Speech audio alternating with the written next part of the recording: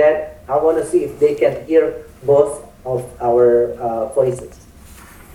Hello, is the sound okay? You guys okay? Mana suaranya bagus? Boleh angkat tangan?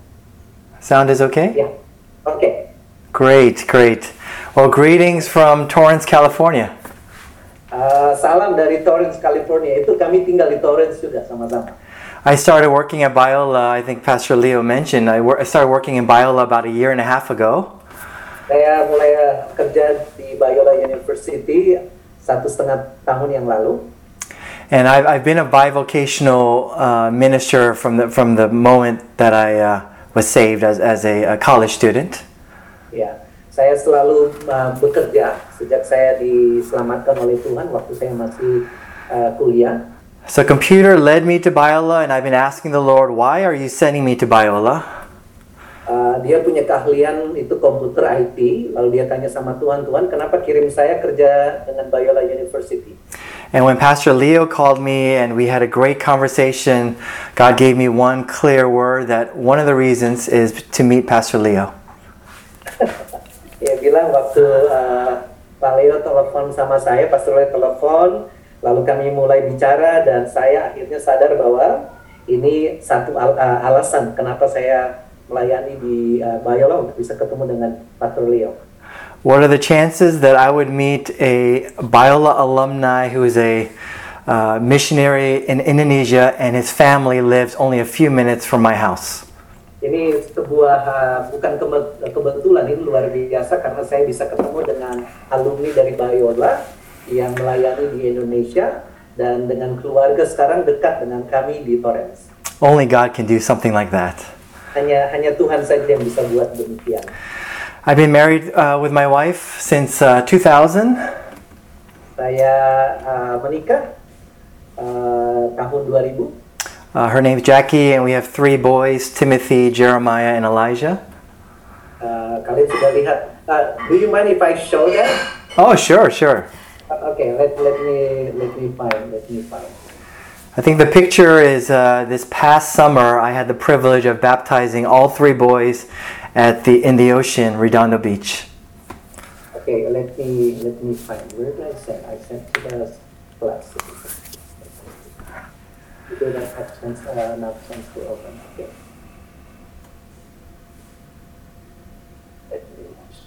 Okay.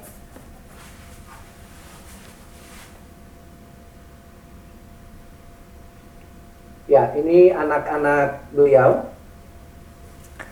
Can you say that again? Yes, Jackie is on the left. She's my wife, and to the kiri itu Jackie, istri saya. And to the right of Jackie is my oldest son Timothy. Di sebelah kanannya dekat istri itu anak yang paling tua namanya Timothy. He's a freshman at UC Santa Barbara. Dia baru kuliah di UC Santa Barbara. And in the middle is my youngest. He's 12 years old, and his name is Elijah. Yang paling kecil namanya Elijah, umur 12.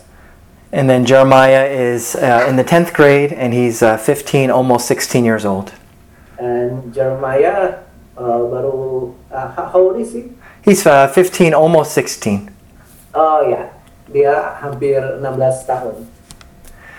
And so I had the privilege of baptizing them, and out of obedience to God's word, they believed and they got baptized, and it was my privilege to do it this past summer. Ya, sebagai seorang ayah dan sebagai seorang pastor, saya merasa Tuhan memberikan saya kehormatan untuk bisa membaptis ketiga anak saya.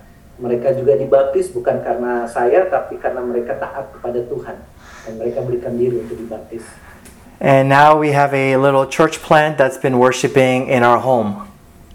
Kami sekarang punya gereja di rumah. Kami memulai gereja sekarang, church planting namanya, di rumah sekarang. My heart goes to all of you because I was saved as a college student. Hati saya terarah pada kalian karena Tuhan selamatkan saya sewaktu umur kalian, waktu saya di college, waktu saya kuliah. I grew up in the church, but it was just a Sunday ritual, but Jesus and God was just a concept in my head. Saya bertumbuh di gereja, tetapi waktu itu kekristenan saya sangat lemah.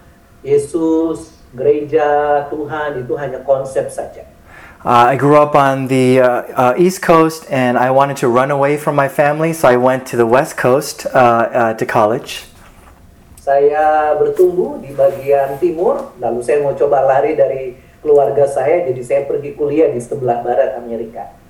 My father's professor, so he pushed me to be excellent in academics. Papa saya seorang dosen, seorang profesor, jadi saya didorong, dimotivasi untuk jadi terbaik dalam bidang akademik. But as a freshman, I was not interested in studying anymore. Nah, sebagai mahasiswa baru, saya sudah tidak tertarik lagi mau sekolah, belajar. So as a freshman, I chased the world and fun and pleasure. Jadi sebagai mahasiswa baru tingkat pertama yang saya cari adalah kesenangan dunia. But as a sophomore, Jesus came knocking on my heart. Pada tahun yang kedua, Tuhan Yesus datang dan mengetuk hati saya. In November 1993, I met Jesus at a worship service at a small Baptist church. Waktu saya November 93, Tuhan Yesus ketemu dengan saya di satu gereja Baptis yang kecil. As the pastor was speaking, I felt like he knew my heart. Waktu pendeta itu berkhotbah, saya sadar bahwa dia tahu isi hati saya. How could somebody know me so well as I was just listening? Waktu saya dengar dia berkhotbah, saya bertanya, kok seseorang bisa tahu isi hati saya? He understood all of my pride, my insecurity, my brokenness. Dia bicara tentang kesombongan saya, rasa tidak secure, rasa tidak aman dalam hidup saya, kehancuran hidup saya. Kok disampaikan oleh pendeta itu? And my sin, and this offer of unconditional forgiveness and love from God seemed so unimaginable.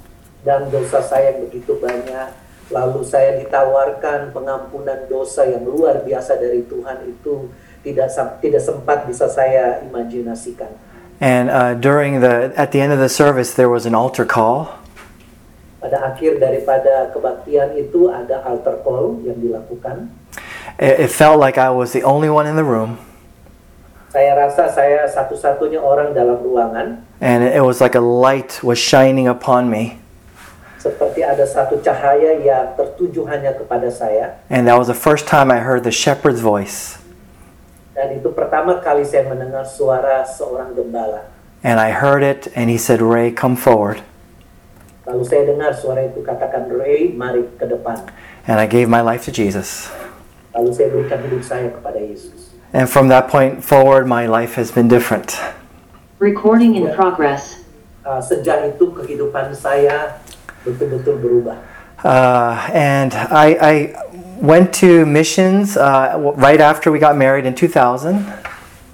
Setelah kami menikah tahun 2000, saya langsung masuk ke pelayanan misi.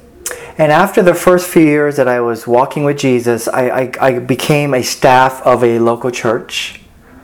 Setelah berjalan bersama dengan Tuhan beberapa tahun, saya menjadi staf pengerja dalam gereja lokal.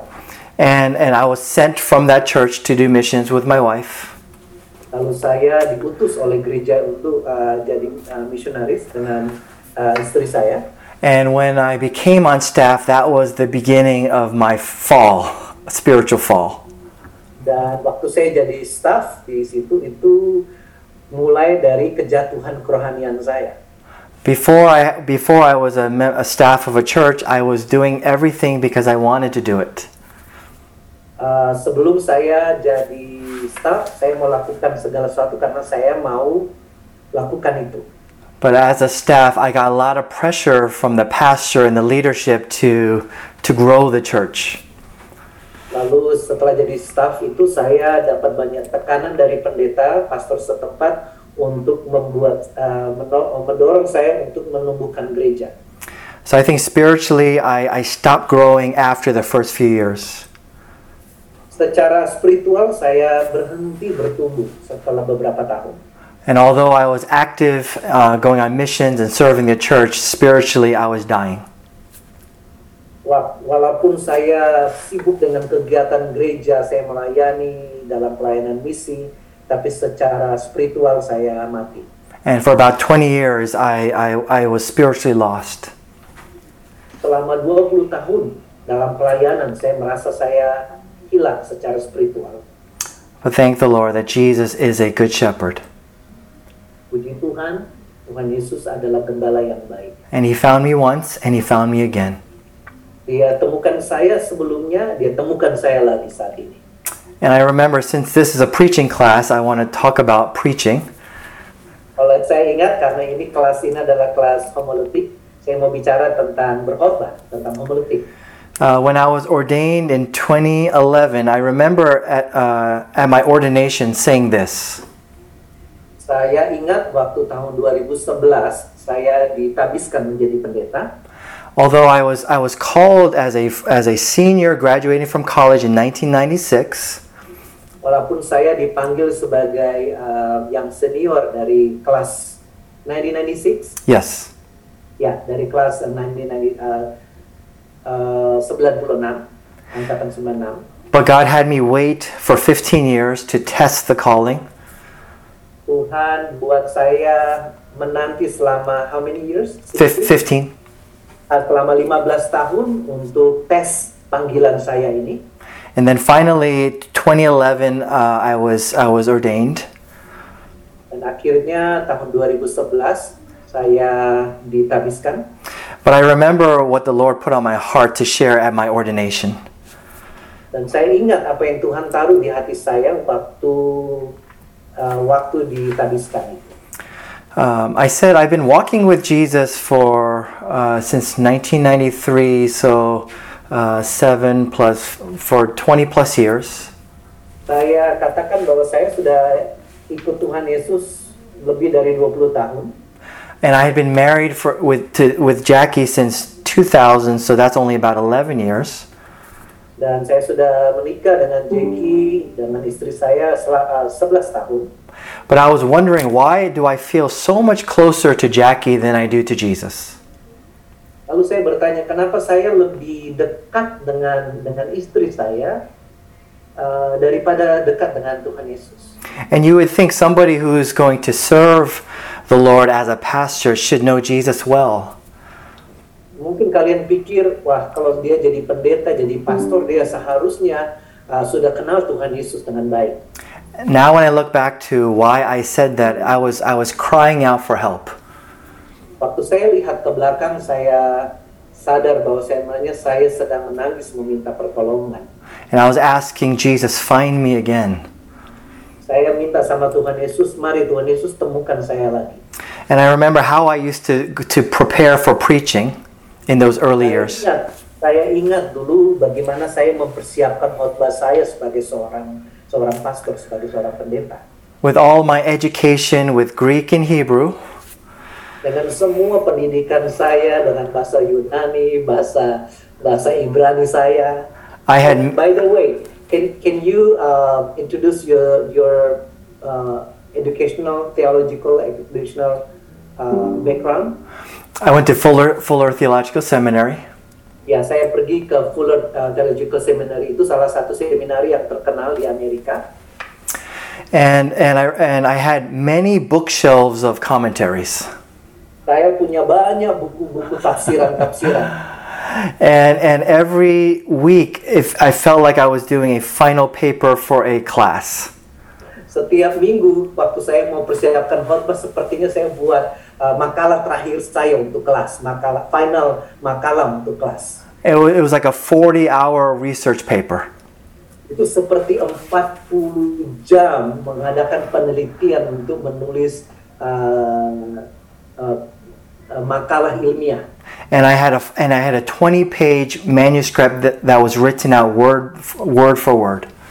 Saya ada 20 halaman ketikan untuk khotbah saya dari kata per kata yang saya mau khotbahkan. And I did that for 2 years and I got burnt out.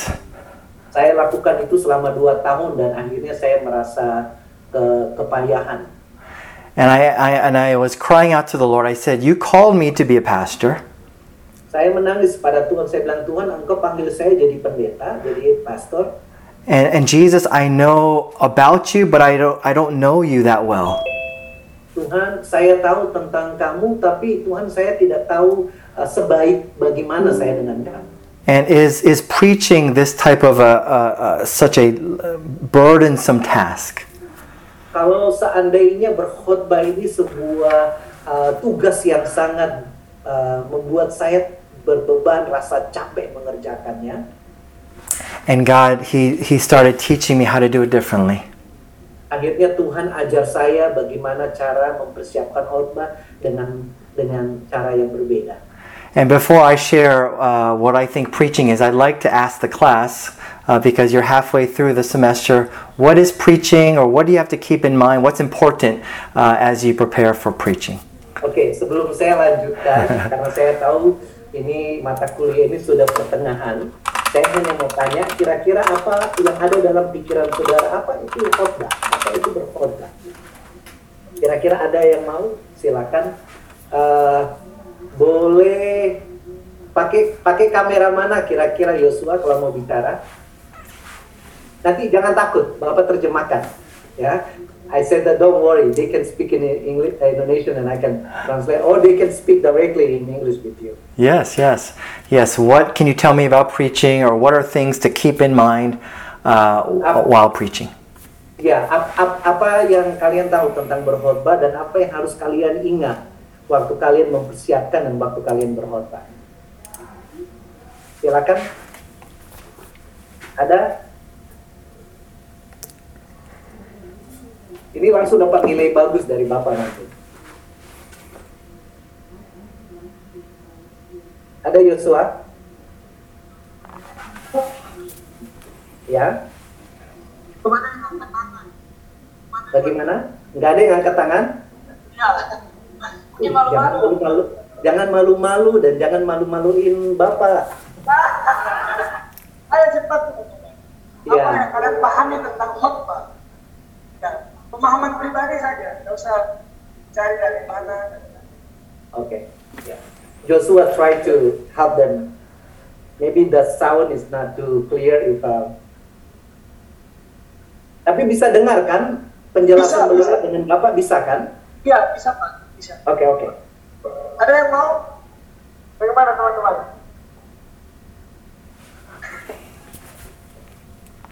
Apa pemahaman kalian setelah kalian ikut kelasnya Bapak? Berkhotbah itu apa sebenarnya sih? Itu masih ingat awal-awal kelas kita banyak bicara tentang itu. Ada? Siapa itu? Mau langsung Bapak langsung tanya ya? Ya, kayaknya Pak. Kayaknya langsung tunjuk aja Pak. Yeah, they are so polite. That's why they don't want to talk. It's okay. Mereka sangat sopan, jadi mereka nggak mau ngomong. Ntar saya lihat. I will see their. Okay.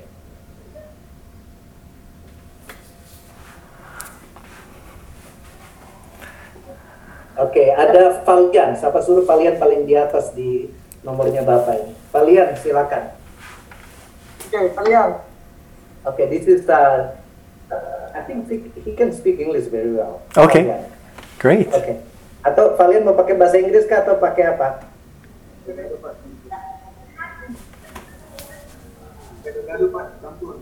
Okay, so he said that he wanna mix English and Indonesian.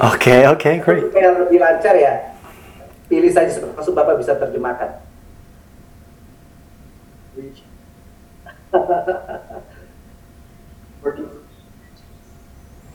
He said his heart has a very strong beating.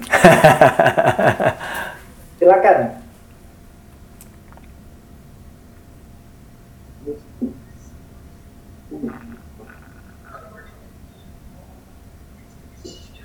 Ini pakai mikrofon yang mana nih?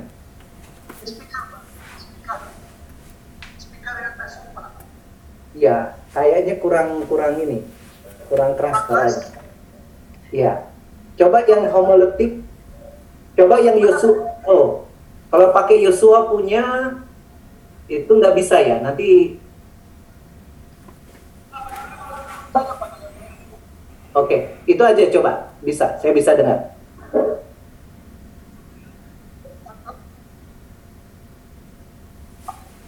Okay, we are using this. Okay, silakan. Okay.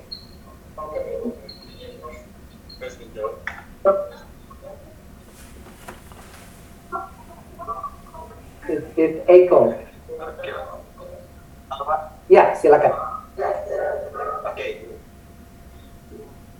Preaching, according to me, is sharing the word of God to others, so others can be blessed by our preaching, and the others can hear the word of God. So maybe someone that doesn't know God, don't know God, can know the God from our preaching. Amen. Amen. Thank you. Amen. Man, thank you. Thank you. Great answer and great English. Ya. Jawaban yang baik, bahasa Inggrisnya baik. Memang kedepannya nanti Bapak pengen sekali untuk kelas-kelas kita mungkin harus dengan bahasa Inggris. Kalau misalnya kalian mau ambil program S2, karena Bapak sekarang yang jadi ketua prodi S2, bahasa Inggris akan menjadi syarat utama untuk bisa masuk. I'm telling them because of the position that God gave to me as the dean for master program in that school, one of the qualification for them to get that level, English have to be part of their skill. Great. Okay, go ahead. Any other answers? If not, I can give you my answer. Adalah yang lain? Kalau tidak, nanti saya kasih jawaban saya. Masih ada lagi?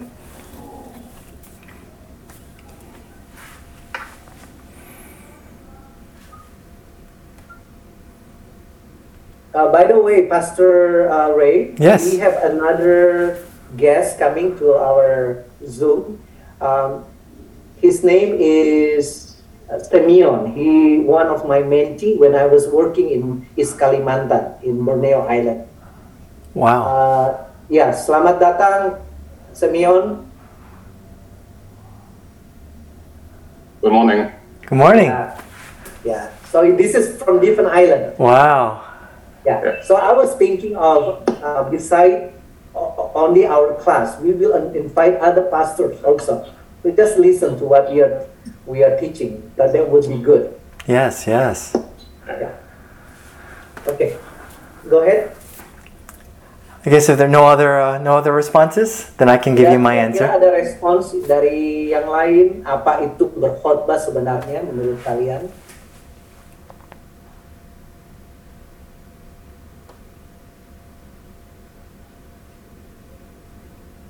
Pasti ada?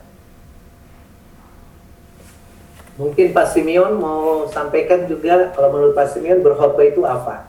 Apa yang harus dipersiapkan, diingatkan pada diri kita sendiri waktu kita berkhotbah atau menyampaikan firman Tuhan? Itu pertanyaan beliau.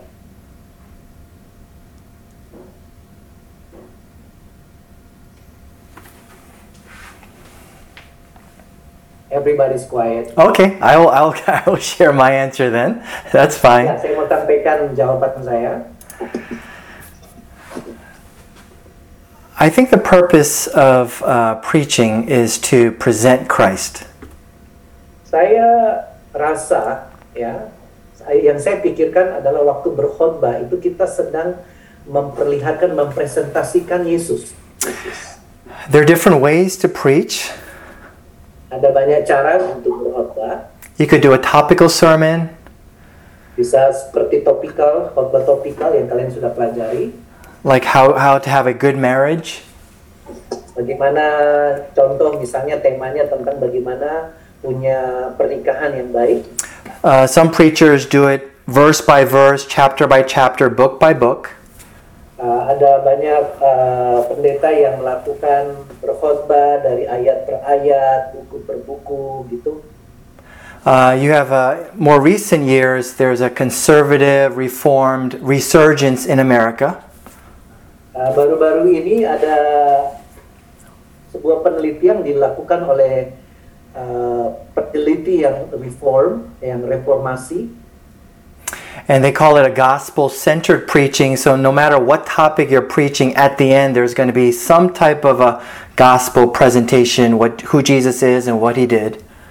Jadi namanya penelitian itu adalah gospel centered preaching. Jadi setiap khotbah yang kita sampaikan, topik apa saja, ujung-ujungnya pasti akan lari pada Injil. Pasti akan menuju pada Injil. In my opinion, all of these other ways of preaching fall short. Dalam pendapat saya, semua model-model khotbah ini itu tidak bisa mendekati pada standar yang sebenarnya. I believe you can find Jesus on every page of Scripture. Saya percaya kita bisa temukan Yesus dalam setiap halaman Alkitab kita. I went to a famous seminary, Fuller Seminary in America. Saya masuk di sekolah seminari yang terkenal di Amerika, namanya Fuller Seminary. And they have so many classes about theology and Pauline theology and worship. Ada banyak kelas tentang mata kuliah teologi, teologinya Paulus, teologi penyembahan, teologi apa saja. Seperti kalian ada mata kuliah sistematika teologi kan? But there's only one class about the Gospels. Lalu hanya satu kelas saja tentang Injil, tentang Gospel. But isn't Jesus the centerpiece of all of Scripture? Apakah betul Yesus yang menjadi center, menjadi pusat utama dari pemberitaan kita? Like Jesus, he would preach the parables. He would preach in parables to the crowd. Waktu Yesus berkhotbah perumpamaan kepada banyak orang. But only the disciples have a relationship with Jesus. Hanya murid-murid yang punya hubungan pribadi dengan Yesus. And they can ask him questions and then Jesus explains.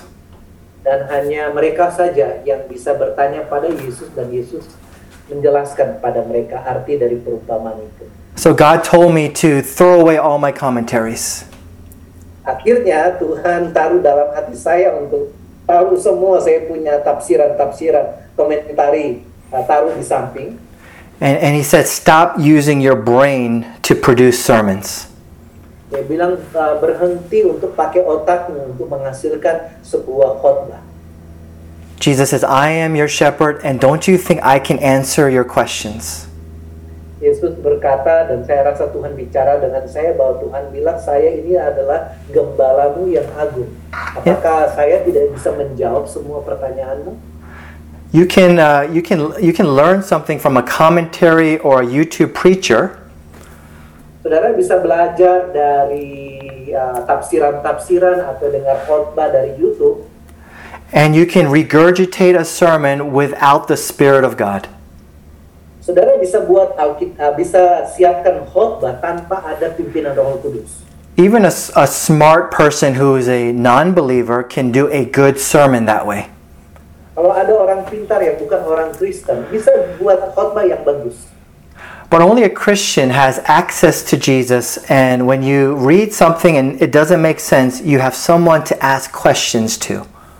Hanya orang Kristen saja yang punya hubungan akrab dengan Tuhan. Waktu membaca firman Tuhan dan tidak mengerti, dia bisa bertanya kepada Yesus, apa maksud ayat ini?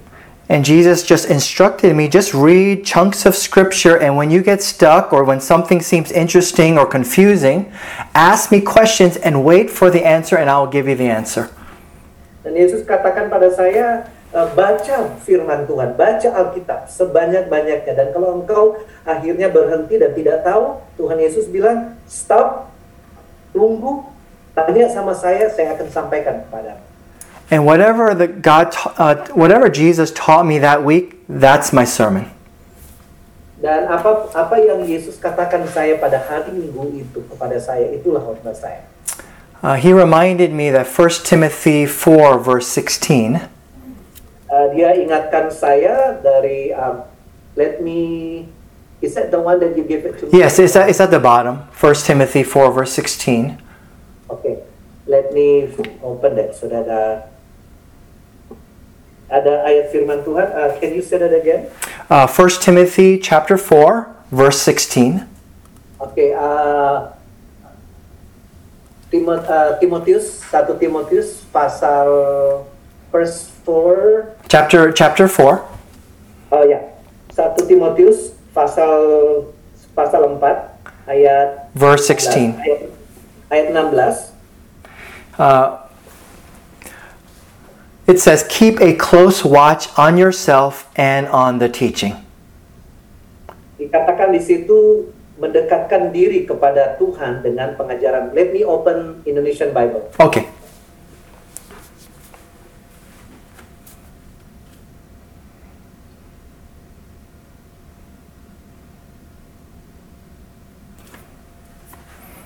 Coba saudara-saudara buka 1 Timotius pasalnya yang keempat ayatnya yang ke-16. Katakan demikian.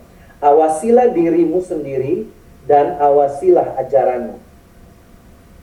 It says, keep a close watch on yourself and on the teaching. Di situ dikatakan awasilah dirimu dan juga awasi pengajaranmu. And he says, if you persist in this, for by so doing, you will save both yourselves and your hearers. Di sini dikatakan bertekunlah dalam semuanya itu, karena dengan berbuat demikian engkau akan menyelamatkan dirimu dan semua orang yang mendengarkan engkau. 1 Timotius 4 ayat 16. When you approach the Bible as a relationship with Jesus, Waktu saudara mendekati Alkitab, datang pada Alkitab sebagai hubunganmu dengan Kristus, He's going to give you a word that will save you. Dia akan menyampaikan, memberikan kepadamu kata-kata yang akan menyelamatkan engkau. And what you're sharing on a Sunday through preaching is how you are being saved. Jadi apa yang engkau sampaikan pada hari Minggu waktu engkau berkhotbah itu, Anda menyampaikan apa yang sudah menyelamatkan engkau. And when people hear how you are being saved, they also have a chance to be saved. Dan kalau orang mendengar tentang bagaimana engkau diselamatkan, mereka pun akan katakan bahwa kami pun juga ingin untuk diselamatkan. And this message that saves you also matches your life. Dan firman Tuhan yang menyelamatkan engkau itu yang akan sesuai dengan hidupmu. There's a fruit that is born when there's a true teaching from God that you're hearing. Akan muncul buah-buah rohani yang baik yang berasal dari pengajaran yang benar. I had many ideas as a young preacher. Saya banyak punya ide sebagai pengkhotbah muda. That by year 5, our church would be a certain size. Can you say that again? That by year number 5, our church would be a certain size. Pada tahun yang kelima, gereja saya akan mendapatkan jumlah anggota tertentu. And then we would plant more churches. Dan setelah itu kami akan menumbuhkan gereja-gereja lain. And we would be active on missions, and actually Indonesia was a country that was on our heart. Dan kami akan aktif dalam pelayanan misi, dan negara Indonesia juga salah satu tujuan misi kami. But God taught me in those early years that if you don't have a message that changes you, Tuhan beritahu kepada saya pada awal pelayanan itu bahwa kalau kamu tidak ada punya berita yang mengubah hidupmu, what's the point of making disciples to the ends of the earth? apa untungnya pergi memberitakan Injil dan memuridkan orang? If I'm not bearing fruit, then I will reproduce that type of faith in somebody else. Kalau saya sendiri yang belajar firman Tuhan, menyampaikan firman Tuhan, tidak menghasilkan buah-buah rohani, maka orang-orang yang akan dengar firman Tuhan yang saya sampaikan pun tidak akan menghasilkan buah-buah rohani itu. So God taught me to just wait and hear from Him and be changed, and then later on He will send me to the nations. Itu yang Tuhan sampaikan pada saya, untuk berdiam diri mendengar suara Tuhan, supaya nanti Tuhan akan mengirim saya untuk bisa mengubah dunia. In John chapter 1, we see in verse 1 through 4 that Jesus says He is the Word of God. Dalam Yohanes pasal 1 ayat 1 sampai 4, Yesus katakan bahwa Dia adalah firman itu. And then Revelation 19, verse 13, Jesus is a title for Jesus is the Word of God. Dalam Wahyu pasal Revelation chapter 19, 19 verse 13. Oke, saya baca. Wahyu 19 ayat 13 dikatakan demikian. Dan ia memakai jubah yang telah dicelup dalam darah dan namanya ialah Firman Allah. Jadi namanya Yesus adalah Firman Allah. It says it again in John chapter 5, verse 39 and verse 40. Dalam Yohanes pasalnya yang ke John chapter 5 verse 39 and 40. Yohanes pasal 5 ayat 39 sampai 40 dikatakan begini, sebab kamu menyelidiki kitab-kitab suci, sebab kamu menyangka bahwa olehnya kamu mempunyai hidup yang kekal. Tetapi walaupun kitab-kitab suci itu memberi kesaksian tentang aku, namun kamu tidak mau datang kepadaku untuk memperoleh hidup itu. Jesus says all of Scripture is about Himself. Yesus katakan pada ayat 39, semua yang ada dalam Alkitab itu adalah tentang Dia. And I was a pastor, I was a missionary, I was studying the Scripture. Saya seorang pendeta, saya seorang misionari, saya belajar Alkitab. And yet I failed to make the final step and come to Jesus. Saya gagal untuk membuat langkah terakhir, yaitu bertemu secara pribadi dengan Tuhan Yesus. How sad God must have been that I was a preacher of the Word, and yet I did not know who or what I was supposed to preach. Betapa sedih hati Tuhan. Saya yang menyampaikan firman Tuhan, menyampaikan khotbah, tapi saya sendiri tidak tahu siapa yang saya khotbahkan. Saya tidak mengalami siapa yang saya khotbahkan. When Jesus is being tempted by Satan in the wilderness, waktu Yesus digoda oleh setan di padang gurun, this is after He had waited for 30 years. Ini setelah Yesus menantikan selama 30 tahun. Even as the Son of God, He waited until it was His time. Sebagai seorang anak Allah, Dia masih tetap harus menunggu selama 30 tahun. And then He is baptized in water by John the Baptist. Lalu Dia dibaptis oleh Yohanes Pembaptis. And during that water baptism, He is also baptized with the Spirit. Dan waktu Dia dibaptis dengan air, Dia juga dibaptis oleh Roh Kudus. I believe that was Jesus' personal Pentecost moment. Saya percaya itu momen Pentakostalnya Tuhan Yesus.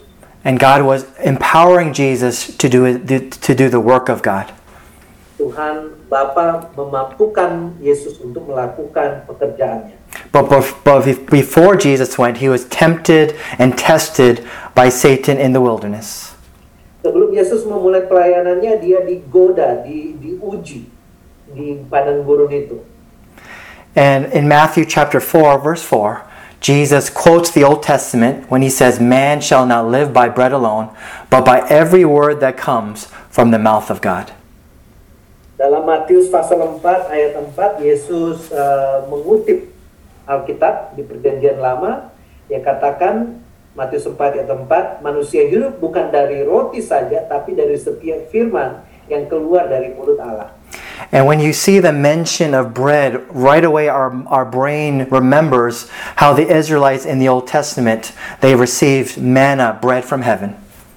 Waktu kita dengar kata roti di sini, pikiran kita pasti tertuju kepada bangsa Israel waktu di padang gurun menerima roti dari surga, roti mana itu. And Jesus says, "I am the bread of life." Dan Yesus katakan, saya adalah roti hidup itu. So my encouragement to you as I wrap up Saya ingin coba untuk mendorong saudara, ini sebagai kesimpulan saya. If Jesus is the Word of God, Kalau Yesus itu adalah firman Allah, and this Word of God is described as bread to eat, dan firman Allah ini diumpamakan, dikatakan bahwa adalah roti yang dimakan, that means every time we open up Scripture, itu berarti bahwa setiap waktu saudara membuka Alkitab, we're saying to Jesus, I am hungry to meet you. Kita katakan kepada Tuhan Yesus, Tuhan Yesus, saya sedang lapar untuk mau bertemu dengan Tuhan. I'm thirsty for you. Saya lagi haus pada Tuhan. And when you meet Him, Waktu saudara bertemu dengan Dia, it's like you took a bite of bread. seperti saudara makan, And- sedang makan roti itu. And you drank some water. Lalu engkau seperti minum air. And now you have life. Nah, sekarang engkau memiliki hidup. And when that encounter happens, you have something to share. Lalu kalau itu terjadi, itulah yang perlu kita share sama orang. And when you have questions, you keep coming back to Jesus. Kalau ada pertanyaan atau engkau baca firman Tuhan, kembali pada Yesus terus. You read a verse, it doesn't make sense. Engkau baca satu ayat lalu, waduh ini tidak masuk akal, tidak saya pahami. And you ask Jesus, what does it mean? Kau tanya pada Tuhan Yesus, apa maksudnya ayat ini? When He answers you, that means you've met Him. Kalau Dia jawab kepada saudara, itu berarti engkau sedang bertemu dengan Tuhan. And as Christians, we live by every word that comes from the mouth of God, and that word is Jesus Christ. Dan sebagai orang Kristen, kita hidup dari setiap firman yang keluar dari mulut Allah, dan firman itu adalah Yesus. So it is my goal every year, I want to meet Jesus 365 days that year. Dan saya punya cita-cita, goal saya setiap tahun, yaitu saya mau ketemu dengan Tuhan Yesus 365 kali. Berarti setiap hari saya mau bertemu dengan Tuhan Yesus. And when I share on Sunday, I'm sharing a word that Jesus gave to me. Kalau pada hari Minggu saya berkhotbah, saya menyampaikan sesuatu kepada jemaat saya, berarti firman Tuhan itulah yang saya dapat dari Tuhan Yesus. I'm sharing a testimony of how my relationship with Jesus has grown. Saya sampaikan kepada jemaat bagaimana hubungan saya dengan Yesus bertumbuh. Saya semakin mencintai Dia. I'm not saved just one time, but I'm saved every day of my life. Saya tidak diselamatkan hanya sekali saja, tapi setiap hari Tuhan menyelamatkan saya. Because today is the day of salvation. Dan hari ini adalah hari penyelamatan itu. Today is the day to meet your Savior. Hari ini adalah hari di mana engkau bertemu dengan Juru Selamat. And if you preach to others how you are being saved, Kalau engkau sampaikan kepada orang lain, engkau khotbahkan kepada orang lain bagaimana engkau diselamatkan, the hearers have a chance to be saved as well. dan pendengar itu juga mendapatkan keselamatan untuk bisa diselamatkan. That's all I have. I don't know if you wanted to end in prayer, Pastor Leo. Ya, ini yang boleh saya sampaikan, dan kita akan berdoa. Kita sudah pakai 1 jam untuk ini. Saya rindu karena sebentar ke depan ini kita akan periksa bersama-sama dari manuskrip yang Bapak sudah kirim. Kita akan ambil waktu untuk periksa. So this is I believe this is not coincidence, Pastor Ray, because after this they are going to read one passage, Ephesians chapter 2, verse 1 to 10. Okay. But as I told you, I took away all of the Bible, the first there, the Numbers. and they just read as the manuscript, and then now they are going to meet the author Amen. of the passage. Amen. Paul is the one who wrote it, but Paul got it from Jesus. Yes. Amen. So this is what they are going to see. Ya, saudara-saudara, Bapak mau berdoa sama-sama. Kita bersyukur untuk penyampaian khotbah ini. Bapak juga dikuatkan. Kerinduan Bapak, ingat Bapak selalu bicara dengan kalian. Ketemu dengan Tuhan Yesus pertama. Ketemu dengan Dia. Ada waktu nggak dengan Tuhan Yesus? Setiap hari. Itu sebabnya kalau Bapak ada teks, ada kirim WA untuk kalian, Bapak tanya, gimana olahraga dan olah roh? Artinya, Bapak mau tanya, apakah ada waktu dengan Tuhan apa enggak? I'm telling them, when I text them, I always ask two questions. How is your personal relationship with the Lord? And how is your personal relationship to work out their physical workout? Ya, kadang-kala kita tidak bisa bangun pagi ya, karena kita memang capek, males ya. So hopefully this is going to help you guys. Okay, let's pray. Or Pastor Ray, maybe you want to pray for them. And Okay. let me translate. Ya, kita doa ya. Bagaimana kalau kita berdiri semua? Kita berdiri semua, lalu Pastor Ray berdoa untuk kita semua. Ya, Bapak pengen untuk lihat kalian punya respon kepada penjelasan Pastor Ray di kalian punya jurnal. Every day they doing a journal. So I wanna read their journal about what they have learned from you, and I will share with you. Oh, so that'd be wonderful. That'd be wonderful. Ya, saya berharap kalian bisa ketik. Mungkin nanti di akhir, kalian biasanya akhir semester masuknya, tapi kalau boleh secepatnya bisa ketik, kirim ke kelas atau juga kirim ke kalian punya jurnal.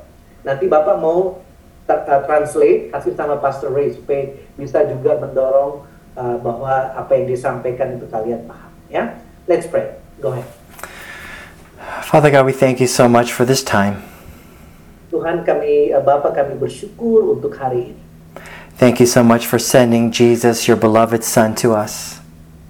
Terima kasih untuk kirim putramu yang terbaik, putramu yang termanis, yaitu Yesus untuk kami. And Jesus, you are a good shepherd. Tuhan Yesus, Engkau adalah gembala kami yang agung, yang baik. And as sheep, we want to learn how to hear your voice. Dan sebagai domba-dombamu Tuhan, kami mau belajar mendengar suara-Mu. It's so much easier to read a book or listen to a pastor. Sangat gampang bagi kami hanya baca buku atau dengar khotbah dari seorang pendeta. But there is no substitute Tapi tidak ada yang bisa menggantikan from hearing from you directly.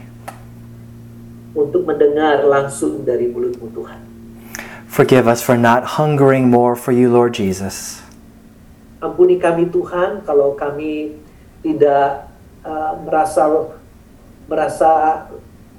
lapar dan haus terhadap Engkau. We pray that you would convict us all of the truth of your word. Tuhan, kami berdoa supaya Engkau dapat menolong kami, dapat menegur kami, Tuhan. And Jesus, you are the word of God. Tuhan, Engkau adalah firman yang hidup itu. And we are followers of Christ. Dan kami adalah pengikut-Mu, Tuhan. We thank you for sowing many seeds of truth today. Tuhan, terima kasih Engkau menaburkan banyak kebenaran dalam hidup kami, dalam hati kami. We pray that it would bear much fruit for your glory. Kami berdoa supaya firman Tuhan yang ditaburkan ini dapat menghasilkan buah lebih banyak untuk kemuliaan. The harvest field is plentiful. Kami tahu Tuhan panen luar biasa besarnya saat ini. And we don't go out on our own strength. Kami tidak mau pergi panen tuayan yang ada dengan kekuatan kami. Well, we pray to the Lord of the harvest Kami berdoa kepada Tuhan yang mempunyai tuayan itu to send out workers. untuk mengirim para pengerja. And we pray that one day we would be counted worthy to be sent out. Dan kami berdoa supaya satu saat kami dilayakkan oleh Tuhan untuk dikirim menjadi pengerja itu. I pray for your blessing upon Pastor Leo and all of the students here. Saya berdoa untuk Tuhan memberkati Pastor Leo dan seluruh mahasiswa. We pray all of this in your Son's name, Jesus Christ. Kami berdoa dalam nama Putramu Yesus Kristus. Amen. Amin. Amin. Praise the Lord. Thank you very much, Pastor Yes, Ray. my pleasure. Is it possible if I give your email address to them? Sure, of course, Yeah, of yeah. course. I'd love to continue and build a relationship with your students. Ya, Pastor Ray pengen untuk bisa tetap menjalankan hubungan. Kalau kalian mau email dia, what about phone number? Is it okay phone number? Yeah, phone number's fine. Phone number's fine too. Oke, jadi nanti saya kasih phone number. Lalu hari ini Pastor Ray baru buka WhatsApp. Selama ini nggak pernah. Yes, WhatsApp. I told them that you have WhatsApp now. Yes. I will keep it installed on my phone. Dia akan taruh WhatsApp. Orang Amerika jarang mau pakai WhatsApp ya. Orang Asia aja yang pakai WhatsApp. Okay, so our class is going to take a rest, and then thank you very much. Thank you. Yeah. God bless you. Semua. Ya, boleh nggak kita foto sama-sama dulu? I want to take a picture together. Pastor Ray? Yes, I'm here. Ya. Oke. Boleh kalian lebih dekat? Ntar aku buat jadi ini. Aku buat add spotlight. Okay, we got a spotlight now.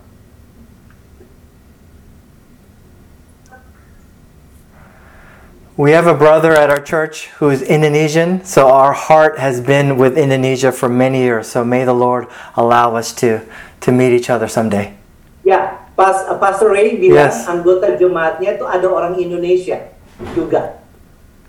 Bapak udah ketemu dengan dia, jadi pasti senang sekali ya. Mudah-mudahan kita bisa dapat orang Indonesia juga. I told them that hopefully we get more Indonesian, maybe here in Torrance. Yes, we'd love to. Please visit us anytime. Okay.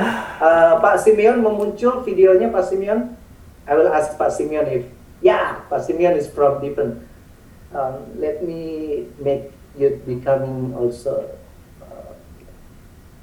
Nggak bisa masuk di ini. Add spotlight. Okay, everybody will be in spotlight now. Okay, let me make it. Okay. 1, 2, 3. 3. And kalian tahu Pak Pastor Ray itu orang Korea. Annyeonghaseyo. Annyeonghaseyo. One more time. Okay, 1, 2, 3. Okay, thank you very much. Thank you. God bless you. Thank you, Leo. Pastor Ray. Bye. Bye. Thank you very much.